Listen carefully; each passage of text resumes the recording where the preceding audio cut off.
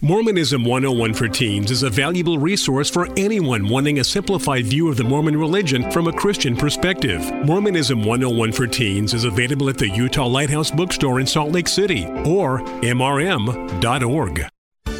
Viewpoint on Mormonism, the program that examines the teachings of the Church of Jesus Christ of Latter-day Saints from a biblical perspective. Viewpoint on Mormonism is sponsored by Mormonism Research Ministry. Since 1979, Mormonism Research Ministry has been dedicated to equipping the body of Christ with answers regarding the Christian faith in a manner that expresses gentleness and respect. And now, your host for today's Viewpoint on Mormonism. Hoping you're having a very pleasant Friday. Welcome to this edition of Viewpoint on Mormonism. I'm your host, Bill McKeever, the founder and director of Mormonism Research Ministry. Today we conclude listening to a lecture given by Dr. James White, the director of Alpha and Omega Ministries, at one of our Compassionate Boldness conferences held here in Salt Lake City. I had asked James if he would address the charges many critics of the Bible have often raised against the Bible, specifically the New Testament, and how those concerns are unfounded. If you'd like more information about James White and his work at Alpha and Omega Ministries, I encourage you to check out their website at aomin.org. That's aomin.org. And now, can we trust the New Testament responding to Article 8? How many of you read or saw the Da Vinci Code? Okay, all right. What was the basic plot of the Da Vinci Code? That the Gnostic Gospels were the original Gospels and that Constantine had gathered them all up and he had burned them and he had written the original Gospel, the Gospels we call the original Gospels, Matthew, Mark, and Luke, to present Jesus as a divine Savior. This only demonstrates that Dan Brown can make millions of dollars off of people's stupidity.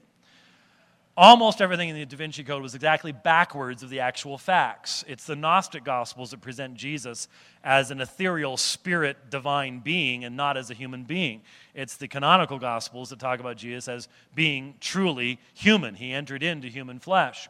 But aside from that, the whole idea was that Constantine was making all this stuff over time and that what we have today has been tremendously tampered with.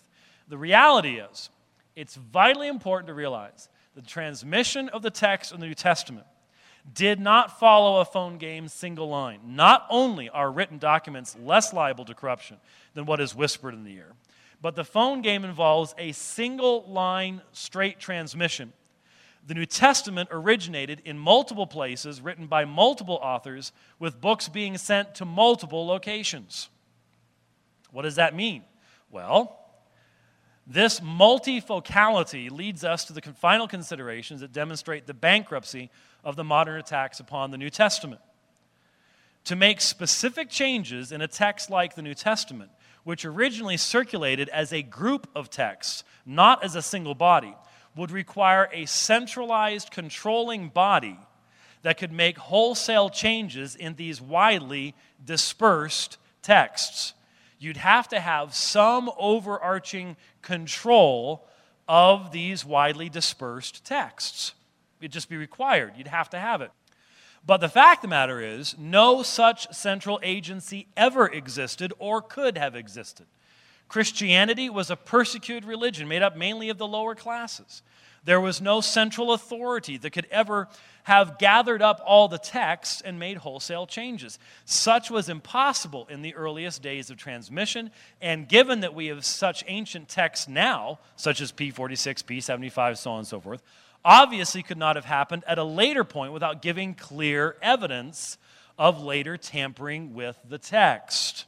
In fact, we can prove beyond all doubt that this kind of corruption did not happen. Since papyri have been found that date back to the 2nd century, and that only within the past 100 years, had any later centralized organization sought to alter the text, those later texts would show stark differences as older and older manuscripts are found. But just the opposite has been the case. In other words, in the last century, back in the 1930s, when we began finding all the papyri manuscripts in the New Testament, if later alteration had taken place, like Joseph Smith said, then those earlier and earlier manuscripts would demonstrate that what we have later on had been corrupted and changed. Just the opposite took place. As we found more and more of these papyri manuscripts, our understanding, knowledge, and certainty of the New Testament text only grew. It didn't become less. Remember Shirley MacLaine when she did her out on a limb thing, where she's staying out on the beach, and she's going, I am God, I am God, I am God. And I almost felt like, at first I said, no, you're not, no, you're not, no, you're not. But then I said, by the way, the Mormons have that copyrighted, you're in trouble. But remember that? And she was channeling the spirit Ramtha and all this silliness. And she'd run around saying that the Bible used to teach reincarnation, but they took it out, the Council of Constantinople and all the rest of that kind of silliness. We can demonstrate beyond a shadow of a doubt that that kind of claim is absurd. We now have entire manuscripts that predate the Council of Constantinople. We have manuscripts that predate Constantine. That's what I loved about the Da Vinci Code, is we have all sorts of manuscripts. Well, they decided to call Jesus God at the Council of Nicaea. Oh, really? Then why do we find Jesus being called God in the early church writings 200 years earlier and manuscripts 200 years earlier as well? Amazing what you can get away with these days. We can prove beyond a shadow of a doubt that that theory of later corruption and later change simply has no foundation whatsoever. It just simply is not true.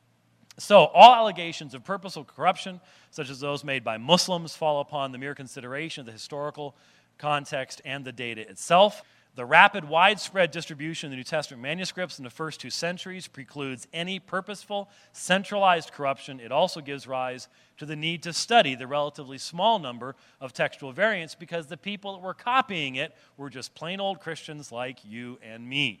But this leads to another important point. When scribes copied their texts, they were very conservative, often incorporating marginal notes into the text since they could not be sure if the note was original or not. Why is this important? Well, I'll tell you. This means they even preserved mistakes or silly readings. Now, this may sound bad at first, but consider what it really means. The New Testament text is tenacious. Tenacious. What does that mean?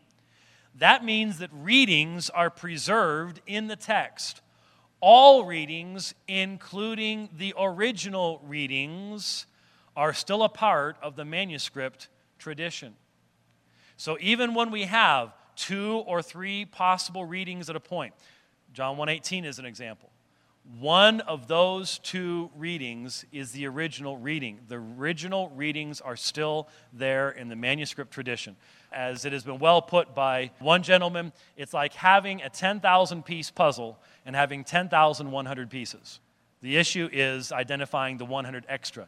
It's not like having 9,900 pieces, and you wonder what's missing. That is the issue that we face, the transmission of the text in the New Testament. That is why the believing textual critic can persevere in even the most difficult variants. One of the readings is the original. I want to give you a key theological example to sort of hang your hat on. I know some of you have the Lucy Linus effect right now anyways. You know what I'm talking about, the hair's blown back. Way too much information at one shot. But I want to give you an example. Look in your Bibles at 1 Timothy 3:16. 1 Timothy 3:16. Compare the King James Version and New American Standard at 1 Timothy 3:16.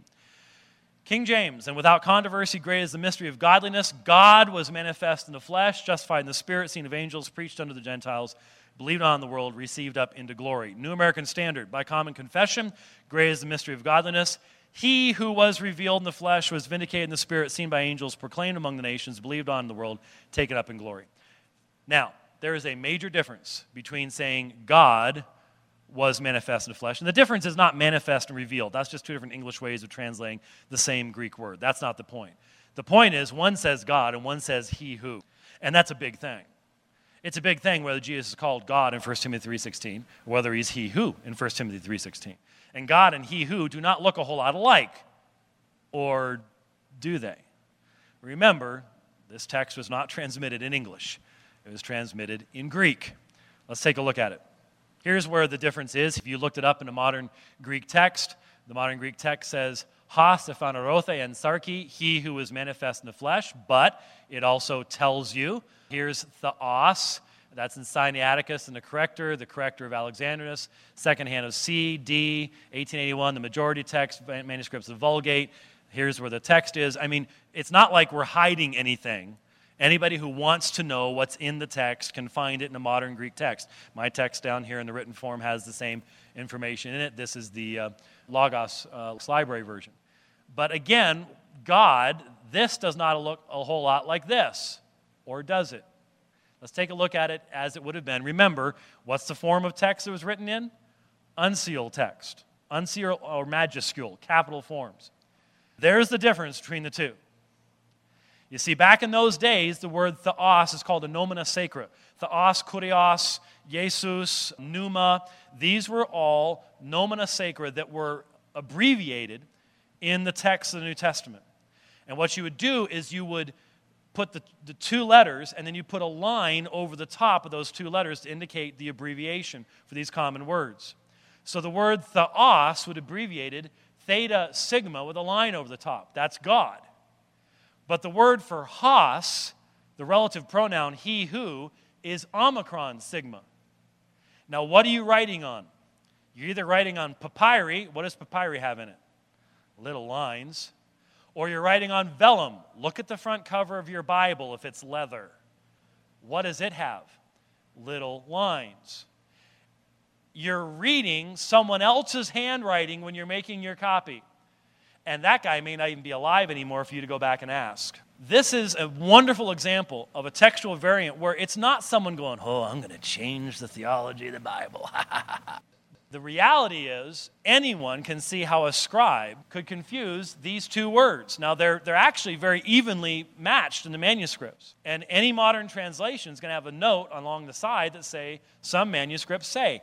That's what we need to do. That's how we should indicate these things. Really quickly, in summary, 400,000 variants, 99% of them inconsequential.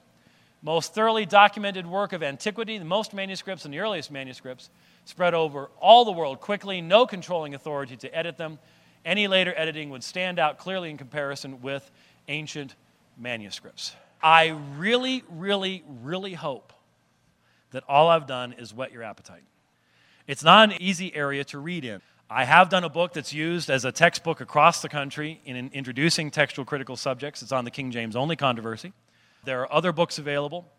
We live in a day where the Bart Ehrmans are going to be on CNN all the time, and where our young people are going to be studying under the students of Bart Ehrman.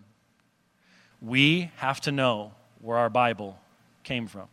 The days of our grandparents, where they didn't have to know some of these things, have passed. We need to know.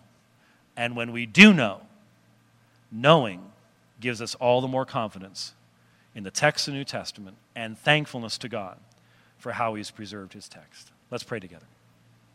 Indeed, our Heavenly Father, we do thank You for Your word. As the psalmist of old prayed in the 119th Psalm about his love for Your word and how more precious than gold it was to him, we pray that by Your Spirit, You would cause Your word to be precious in our hearts. So precious that we would be willing to do the work that is required to give an answer for the hope that's within us. Give us opportunity to bear witness of Your truth in our society while we still have that freedom, Father. And even if that freedom is taken away, may we count the cost. Thank You for this time. We pray in Christ's name. Amen.